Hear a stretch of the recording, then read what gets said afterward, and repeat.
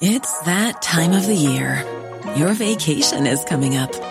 You can already hear the beach waves, feel the warm breeze, relax, and think about work. You really, really want it all to work out while you're away.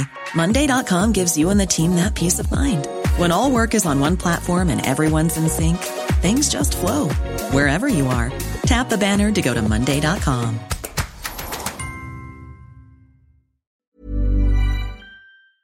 My business used to be weighed down by the complexities of in-person payments. Then, Stripe Tap to Pay on iPhone came along and changed everything.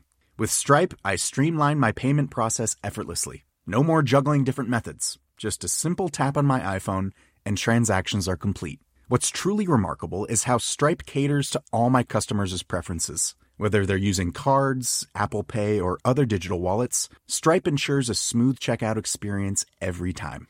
Setting up Stripe was a breeze, taking just minutes to get up and running. From local markets to global retailers, Stripe helped me expand my reach and grow my business with ease. To learn how Tap to Pay on iPhone and Stripe can help grow your revenue and reach, visit stripe.com/tapiphone. Love barbecue? Love tech? Then you gotta get Barbecue in Tech. Chris Ashley and Rod Simmons helping the novice to the seasoned pro at bbqandtech.com. Coming up on DTNS, hope for 3D printing OLED panels. Apple's maybe saying no to the metaverse. And Blair Basrich is here to tell us how your dog might be just as critical of video game physics as you are. This is the Daily Tech News for Monday, January 10th, 2022. In Los Angeles, I'm Tom Merritt. And from Studio Redwood, I'm Sarah Lane.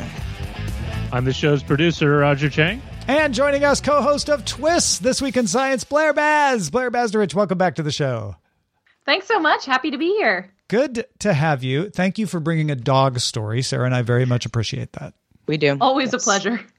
We were just talking, reminiscing a little about the past couple of years on Good Day Internet, the longer version of the show that's available at patreon.com/DTNS. Speaking of which, big thanks to our top patrons. Today they include Michael Bolick, Tony Glass, and Philip Less. Let's start with a few tech things you should know.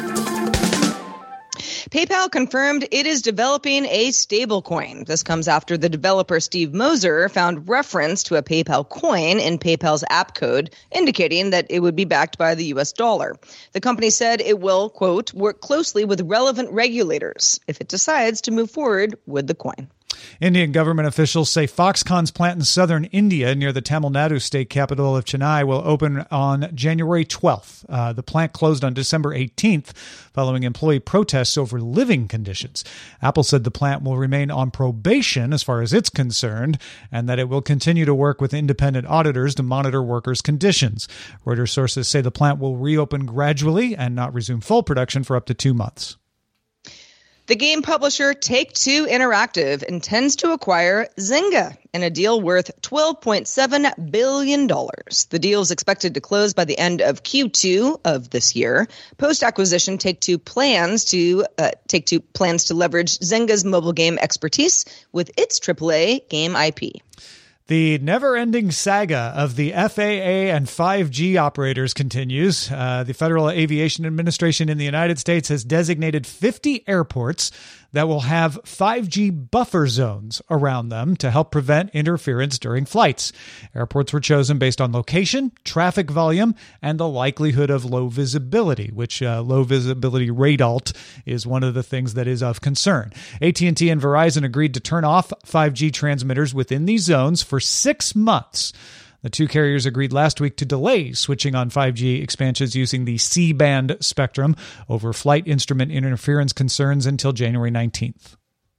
Founder of secure messaging company Signal, Moxie Marlinspike, announced that he's stepping down as CEO. In a blog post, Marlinspike wrote, "Every day I'm struck by how boundless Signal's potential looks, and I want to bring in somebody with fresh energy and commitment to make the most of that." He's also said, "I now feel very comfortable replacing myself as CEO based on the team that we have." Marlinspike has interviewed a few candidates, but made his intentions public in order to encourage more people to express interest. Marlinspike will remain a member of Signal's board going forward. Yeah, it seems healthy, and it seems like he just wants to get the right person in the job. Doesn't seem very dramatic. So yeah, that's good.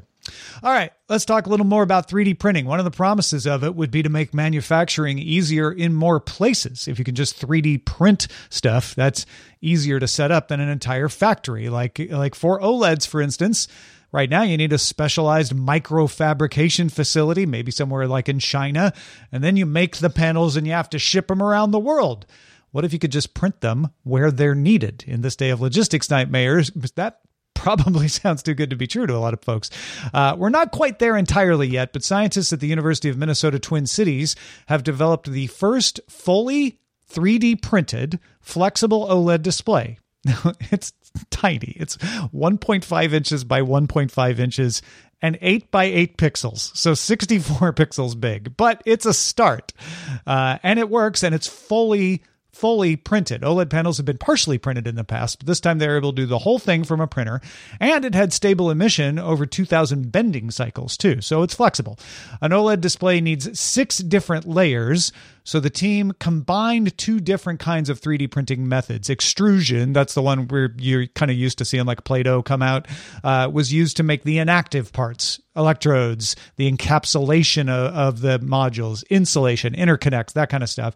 And then the active part, the emitters and everything, used a spray paint method. The custom printer cost the price of a Tesla Model S, according to the scientists, so well above $100,000. Probably not a thing you can do at home quite yet, but that would be affordable for a manufacturing facility.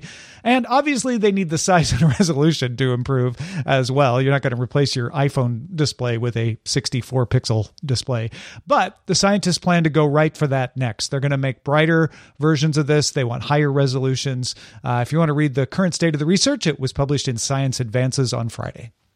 Who doesn't want to print an OLED panel at home, right? I very much want to do this. When I looked at the specs, I was like, I'm not replacing my television right now. But this is, the first step of something where it could be in the hands of consumers to not consume something that maybe isn't even the perfect situation for them, but to make the OLED screen that they're actually after. Yeah, I love stories about the developing of new 3D printing models, because as somebody focused very much on the biotic side of 3D printing, all the research gone into 3D printing for tech often gets turned into new research on 3D printing organs and things like that. And that's often what I'm super focused on for 3D printing. And this could definitely help with that, kind of finding ways to combine different methodologies to make something really complex that functions would be great. Yeah, I hadn't even thought about that aspect of it. It's just the principle of being able to print a more complex thing means that other more complex things would be able to draft off that, right? Like if you have a different thing besides OLEDs, you might say, I could take and adapt their model. And man, talk about complex biology. That's some complex stuff there. Okay, I mean, I'm not saying you could print an eyeball, but this gets to thinking about more complex things like that, right? Totally, absolutely, yeah. I will. Hopefully, they get this all ready so that by the time I'm 90, I can print myself a new liver and a new television all in the same machine. One-stop shop.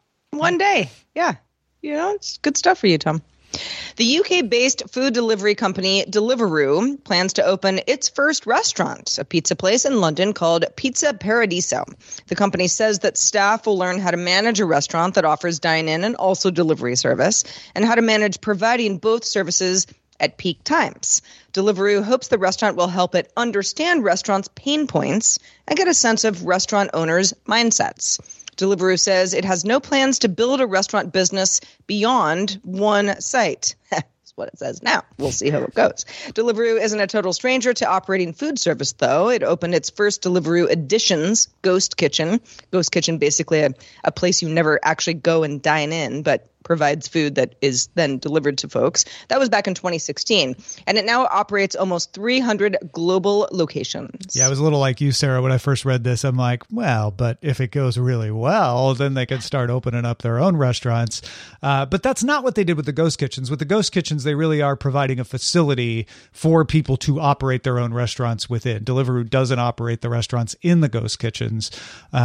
So if we take them at their word and they're like, we just want to try this out, our producer Rich pointed out that they might want to figure out like, oh, this is the best way to lay out your restaurant in order to be able to do dine-in and delivery properly. And then like Amazon did with AWS, now you have a platform that you can license out to people or advise restaurants.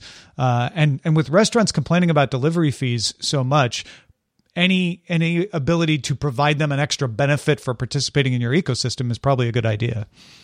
I mean, it's also Deliveroo saying we're going to compete with restaurants. I mean, that's for sure what's going on. The Pizza Paradiso may be a success, maybe it won't be, but I don't know. In the age of, well, I mean, COVID is part of it, but in the age of going to a restaurant to pick up, like, I don't know, a pizza, for example, there are many times where, depending on the place I go in, they're either really used to delivery people kind of being off to the side, kind of waiting for the deliveries and doing their own thing. And oftentimes it's just sort of a mess, where you're like, I'm in line, but I think I have a pizza, but I'm not a delivery person. Like, I do think that Deliveroo has a really good point in saying we don't really understand what is the best way to set up a restaurant so that we all, come out happy in the end. Yeah, and that's why the question is if they're being sincere. Is this really a test of a model, or is this them trying to cut out the middleman? And honestly, in today's climate, the common reaction, the gut reaction, is going to be like, here we go again. But I don't think it makes sense for Deliveroo to get into creating restaurants. That is a low margin, filled with possibility of failure business, providing the platform, way safer way to make money. So I tend to believe that they're like, yeah, we don't want to make more of these. We just want to see the concept in action ourselves and learn from it, because it's the one aspect of the business we haven't done. And I think they are sincere. Now, that doesn't mean they won't change their mind down the road, but I really don't believe they would, just because of how difficult it is. Mark Gurman's Power On newsletter at Bloomberg often contains some Apple morsels. Gurman's sources say Apple's going to hold its first event of 2022, as usual, in the spring, probably March or April. And as you might expect, focused on a new iPhone SE, for sure, among other things. That will be virtual. I think you probably could have guessed that too. And Gurman's sources say that the WWDC, set to follow in June, will likely also be virtual, which would be the third in a row that Apple has made virtual.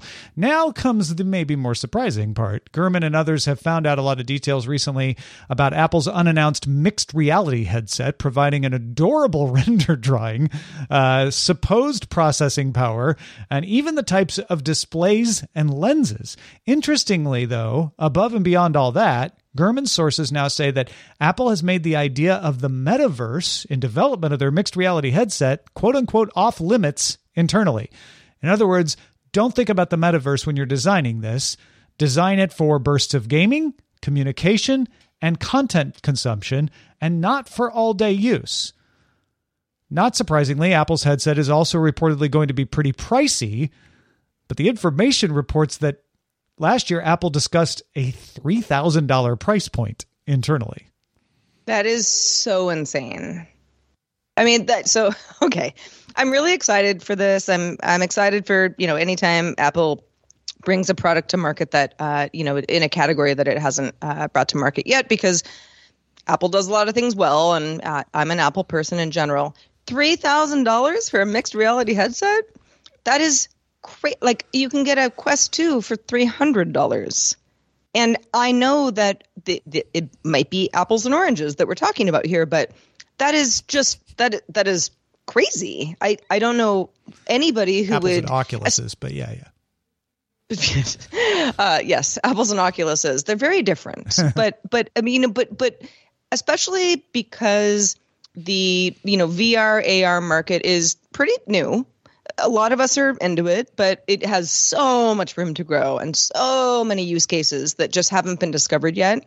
To have something at that price point is like, I don't know who would pay for that besides, a company where possibly the company could work better. Deliveroo, perhaps. I don't know. But yeah, I mean, I'm just balking at that number. an information source telling us last year Apple thought the price point might be $3,000. So keep that in mind. It's not like this is for sure going to be the price, but it does indicate that this price is going to be above $1,000 for sure. And honestly, think about it though. The first gen iPhone cost $750 in 2007. Mm-hmm. I was going to say, I feel like as consumers, which now sounds really cheap. We have basically told Apple time and time again, yeah, we'll pay 5 times what the competitor charges for a similar product. Yeah, we're okay with that. And so I could see them kind of doing something similar here and just kind of continuing with, well, they let us last time. We're going for it. I can see them doing a multiple $1,000 price point, maybe $1,995 to start, and the higher storage run is above $2,000, and be able to convince a lot of people to jump on board because it's the first gen. They know they're not going to sell a ton of them, but they know that there are enough people in the Apple ecosystem that will snap it up almost no matter what they charge, to be honest. This is MacBook Pro pricing. So if they can position it that way, again, what we're hearing is that this would be an all-encompassing thing. This wouldn't be need your phone. It would be able to stand on its own, which means it's probably worth having a little higher price than say something like a Google Glass or a Facebook Wayfarer that needs your phone in order to be functional. I don't know. Aside from the price point, which who knows, we might end up this being totally off base and it's not even close to that price. I think it is fascinating that Apple is saying, we're not making a metaverse. We are going to make a device that allows you to access things. And we think the things people are going to access aren't the metaverse yet because there is no metaverse. Let's focus on the things you can do and allow the metaverse to be the web. They didn't make the web to launch the Mac. They made the Mac be able to access the web when the web came along. So I feel like that's their attitude here is we're going to make a device that can access a metaverse or any number of metaverses when they come along. But that's a thing that needs to be decentralized. And will we have an Apple store in the metaverse? Sure, absolutely. But they don't want to be the operator of one. If anybody listened to our prediction show for 2022 during our holiday week, I had predicted that this would be tied, the Apple mixed reality headset would be tied in closely to Fitness Plus, which is currently something, you need Apple Watch for. And I don't have an Apple Watch, so I haven't really played around with it too much. But I'm like, oh, it's perfect because that's what I love VR for. And I still believe that will happen. But I mean, boy, it better be great for anything above $1,000 when you can do lots of great things on competitors' models for, less than half of that. We think that you're going to love it. That's probably what they'll say. Yeah. Hey, folks, what do you like to hear us talk about on the show? Is it these kind of sourced things from reputable places like Mark Gurman? Is it the OLED stuff? One way to let us know is our subreddit. Submit stories and vote on them at dailytechnewsshow.reddit.com. Hi, this is Janice Torres from Yo Quiero Dinero. From a local business to a global corporation, partnering with Bank of America gives your operation access to exclusive digital tools, award-winning insights, and business solutions so powerful you'll make every move matter. Visit bankofamerica.com/banking for business to learn more. What would you like the power to do? Bank of America, N.A. Copyright 2024. My business used to be weighed down by the complexities of in-person payments. Then, Stripe Tap to Pay on iPhone came along and changed everything. With Stripe, I streamlined my payment process effortlessly. No more juggling different methods. Just a simple tap on my iPhone and transactions are complete. What's truly remarkable is how Stripe caters to all my customers' preferences. Whether they're using cards, Apple Pay, or other digital wallets, Stripe ensures a smooth checkout experience every time. Setting up Stripe was a breeze, taking just minutes to get up and running. From local markets to global retailers, Stripe helped me expand my reach and grow my business with ease. To learn how Tap to Pay on iPhone and Stripe can help grow your revenue and reach, visit stripe.com/tapiphone. The Claude 3 model family from Anthropic is your one-stop shop for enterprise AI. With models at every point on the price-performance curve, you no longer have to make trade-offs between intelligence, speed, and cost. Claude 3 Opus sets new industry benchmarks for intelligence, Sonnet strikes the perfect balance between skills and speed, and Haiku is the fastest and lowest cost model in the market, perfectly designed for high volume, high speed use cases. Join the thousands of enterprises who trust Anthropic to keep them at the frontier. Visit anthropic.com/Claude today. Well, science has demonstrated many things, not least of which is that human babies and also adult chimpanzees can notice when something that they're looking at seems to violate the rules of physics. Like, well, hold on a second, a person can't jump up a building, that sort of thing. Like a video of something falling up instead of down, all that stuff. They kind of go, that doesn't seem right. Well, dogs, our friends, are joining these critics of bad video game physics. And Blair, we would love for you to tell us more about how this came to be. How do we know this? Yeah, so this was some research from Medical University of Vienna and University of Vienna. And a couple of researchers there found that dogs notice when objects do not conform to the laws of physics in a computer simulation. They taught 14 adult dogs to watch a video while resting their chins on a cushioned fixture, which I just love picturing. And they tracked their eye movements and pupil dilation as they showed them a video. The first time the video showed a ball rolling towards another one, the ball collided with a second, and that forced that one to stop moving and the other one to move in reaction. And then they watched a similar video, but this time the moving ball stopped just short of hitting the second ball, and then the second ball moved like it got hit. And they saw that the dogs stared much longer in the second video and that their pupils became dilated. This is typical for the reactions that you'd see in a dog when they're alert to something unexpected. And dilated pupils in people and other animals happen when they encounter something that requires visual attention. It's maybe unusual or needs extra time to look at.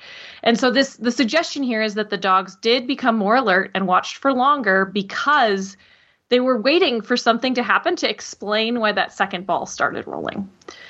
So this is definitely very preliminary, just looking at eye movements and stuff like that. I think the next step would definitely be to stick a dog in a CAT scan, as we often do in science. Dog in a CAT scan. But the joke writes itself, yeah. Yeah, oh, absolutely. I think this is interesting for a few reasons for me personally. One is that there's a lot of kind of conflicting science about how dogs see. There's this whole theory that dogs see in black and white, but we actually have no scientific proof to that.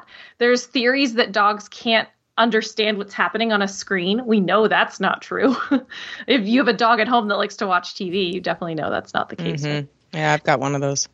Yeah, but so this is definitely, I think it's an interesting look at how good dogs are at seeing what's happening on a screen and relating it to real life when it doesn't look exactly like real life, but also at how their brain works. I think there's a lot of future science there. But one of the things that actually I thought about with this story was I absolutely love watching this show that's on YouTube called Monster Factory, which is where a couple of comedians play with character generation in video games and make the characters look insane. And it is really funny, but my dog freaks out every time I put it on. And I wonder if it's because what the faces are doing violates what is expected. Oh, yeah. Uh-huh. The dog's like, this shouldn't happen. Yeah. Why is this? Yeah, that is not allowed by physics. Well, and it's hard to explain like fantasy show to a dog. Yeah, you know, like things might happen that don't work out naturally. Dogs are very literal. Yeah. I mean, my dog Otis is very ball oriented, very ball focused. In fact, ball is life for Otis. He kind of doesn't care about anything else except having a ball. And what you just described, Blair, it would freak him out because he'd be like, "Well, I think that looks fun, but the balls didn't touch, but something weird happened." Yeah. I could see him kind of running in circles, being like, "I'm confused." Yeah, because the second ball did what you would expect, but it didn't do it the way you expect. I think that's what's so clever about this test is like they're like, oh yeah, one ball goes this way and then the other ball bounces off of it. Except when they don't touch, that takes a little more attention to be able to tell like, okay, the beginning and end were the right, but somewhere in the middle something was not okay there. And obviously, you know, different dogs will react differently.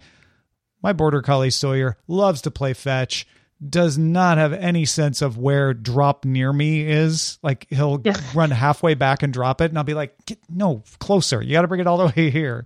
So I'd be curious to test him on this and see like, do all dogs do this or is it like vary by personality? But yeah, I wonder if you could create video games, combine this with the other stories we've heard of like teaching the dogs to interact and so quote unquote talk by teaching them which buttons to push. Could you teach a dog to play a video game? Oh, for sure. I think so. I think that's really what the crux of this story is, that dogs understand that the laws of physics translate to a virtual space. Yeah. Right. Because that's a flat thing up there. Yeah. Yeah. But they understand that it's supposed to follow the same rules as real life. And my old dog Django used to love watching Equestrian. Didn't matter if the sound was off, so it wasn't the sound. She'd see a horse on TV and she'd just like stop and watch. It was amazing. Oh, anytime a show has like a wolf or howling, Otis is just like, what's happening? I need to get in there and help everyone. Yeah. My dog last night barked at Star-Lord while I was watching Guardians of the Galaxy. Really? I do not know why. Yeah. Star-Lord just, he didn't like the physics. The laws of physics.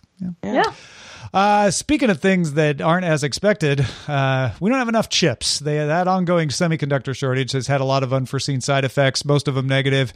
You can't get a new car as easily. Tough to buy next-gen consoles. Ship times for a lot of consumer electronics are sort of an open question. The one silver lining, though, is this, at least temporarily, seems to be killing off printer, ink, and toner DRM, digital rights management, the thing that prevents you from buying third-party ink and toner sometimes. HP, Canon, and Lexmark, as well as other printer makers, have required chip-enabled cartridges, which they say can, quote, enhance the quality and performance for the best customer experience, and also coincidentally maintain a recurring revenue stream for their first-party provisions. However, because of the chip shortage, Canon's German support site now says the company will supply toner cartridges without chips. That means they won't be able to report when the toner level is low, but they also won't be able to verify whether that toner is official or not. To get around error messages when inserting the chipless toner, users can just click through the message and print normally with, according to Canon, no negative impact on print quality. This seems limited for now to the Image Runner large office printers, but the more chips, the longer the chip shortage gets, the more chance maybe they'll just give up on this. I don't know. I mean, it would be hard to come back from it, right? For, a company like, what do I even have? I have an Epson printer. The last time I bought printer cartridges, it was like over $100. It was crazy. Like, I was like, okay, what choice do I have? And, I had to have a certain model. And for the companies to say, listen, we still want you to enjoy our products. That's why you bought them. And here's what we're going to do. To then go back to a DRM world seems pretty far-fetched to me. Yeah, because the business model, if people don't realize, is sell the printer for super cheap and then make the money selling you ink for it. Yeah. I think this accelerates the switch to laser printers. That's what I have now. I have a Brother laser printer, and I don't even think about ink anymore. So I feel like maybe this just pushes us. Well, and laser printers have been around for a while, but like it just took a while for the price to come down. Ink serves a purpose, particularly if you're printing out photos or, anything that's, a little bit more complicated. I mean, ink is great. Well, it has its disadvantages too. Price is only one of those. But yeah, I'd be interested to see if we ever get back to the old days of how ink works with the big manufacturers. Yeah, maybe it's over. Well, 2 space-hardened Raspberry Pi 4 units called AstroPi launched back in September and are now being put into action aboard the International Space Station. These are part of the Earth-focused Mission Zero and Mission Space Lab project run by the European Space Agency, which gives young Python programmers the ability to run scientific experiments using the onboard sensors. The units can be powered with a Griffin power adapter connected to an ISS AC power inverter, or through a USB port on an ISS crew laptop. So you have some options there. They're also connected to the Joint Station LAN network with an Ethernet cable. These replace the outgoing Ed and Izzy AstroPi units that were sent to the ISS back in 2015. It was time. Students participating in the program will vote on which European scientist the new AstroPis will be named after. Oh, so we haven't named him yet. That'll be fun. Yeah. I think the thing that fascinated AstroPi for now. The thing that fascinated me the most about this was the mundanity of the connectors. USB port on the laptop. On the International Space Station, right. Just plug the Griffin power adapter into the International Space Station. It's like, oh man, my laptop's out of battery. Sorry. Okay, no worries. What else I have we this got? Griffin power adapter that I'll plug in. Yeah. Oh, it's great. It's good stuff. All right, let's check out the mailbag. Let's do it. This one came from Douglas. Douglas says, just listen to your segment on Tesla and Mobileye and the autonomy levels. This was a conversation we had last week with Shannon Morse on the show. Douglas says, I bugged you a few times in the past on getting the SAE levels correct, even sending you the link to the SAE formal definitions. Last week, you were one of the few media hosts I've ever heard get the idea of L2+, L3, and L4 correct, as well as avoiding the marketing trap of pretending these systems are L5. As somebody in the field, I really appreciate it because there's so much misinformation and confusion around this topic, often driven by marketing teams that want to give an impression of capability that the engineering teams know isn't ready yet. Great job. Makes me happy to be a supporter. Okay. Douglas also pointed out that driver engagement in an L4 vehicle, because I needed some advice on this as well. L4 vehicle is misunderstood. Douglas says, we always have a path projected to complete the mission, getting you somewhere, and a path computed to do a minimum safety maneuver, stopping at the side of the road, for example. For that reason, there is no driver takeover required in L4. Yeah, and I think that causes the confusion with level 5, because level 5 is you don't need a human in it. It can just drive. Level 4 is you won't need a human while we do our thing, but you might need a human to do another thing. So we're not going to take out the driver quite yet. Well, we would like to thank a few new bosses that we got over the weekend. And this is my favorite part of the show. Thank you to our brand new bosses, Dan Sweetheart, Verstrat Francois Valry, Gerald Mabrito, and Robert Kitchen. All just started backing us on Patreon. So thank you, Dan. Thank you, Verstrat. Thank you, Gerald. And thank you, Robert. Hey, good crew. Good to have you. Yeah. It's always a Monday fuzzy. Also a Monday fuzzy, having Blair Basrich with us. Blair, so good to have you on the show. Bringing the dog physics knowledge as well as all sorts of other things. Let folks know where they can keep up with the rest of your work. Sure. So every Wednesday at 8 p.m. Pacific time, This Week in Science goes live on YouTube. You can find out more about us at twist.org. You can also support our Patreon at patreon.com/thisweekinscience. And I am on Twitter at Blair's Menagerie because I post pretty much exclusively pictures of animals. And then also I will mention, since it's January 10th, you still have time to get your This Week in Science Blair's Animal Corner calendar. Yay! This year I did some oil paintings with one-line drawings on top of them. And they have science and animal holidays all throughout the calendar. Also just some stuff that I think is funny. And those are also available at twist.org. I was so embarrassed that I didn't get to my post office box before Blair got on the show because I have a calendar sitting there waiting for me. I just need to go get it and put it up. You'll get it up there before February. That's I will. Important. I will. I definitely. You got to make sure you can enjoy the emu in January. Oh, those are so cute. Well, thank you, Blair, for being with us today. Always a pleasure. Reminder for folks, we are live Monday through Friday, 4:30 p.m. Eastern, 21:30 UTC. If you haven't joined us live, we'd love to have you, and you can find out more at dailytechnewsshow.com/live. We will be back doing it all again tomorrow. We're going to talk about what your non-Tesla EV options are this year with Tim Stevens, because he knows. This show is part of the Frog Pants Network. Get more at frogpants.com. Diamond Club themselves you have enjoyed this program. Hi, I'm Daniel, founder of Pretty Litter. Did you know cats tend to hide symptoms of sickness and pain? I learned this the hard way after losing my cat, Gingy. So I created Pretty Litter, a health monitoring litter that helps detect early signs of illness by changing colors, saving you money and potentially your cat's life. Pretty Litter is veterinarian developed, and it's the easiest way to keep tabs on your fur baby's health right at home. Go to prettylitter.com and use code ACAST for 20% off your first order and a free cat toy. Terms and conditions apply. See site for details. Hi, this is Matt and Sean from Two Black Guys with Good Credit. From a local business to a global corporation.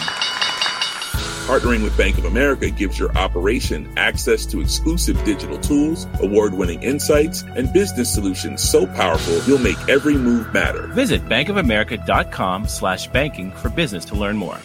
What would you like the power to do? Bank of America, N.A., copyright 2024.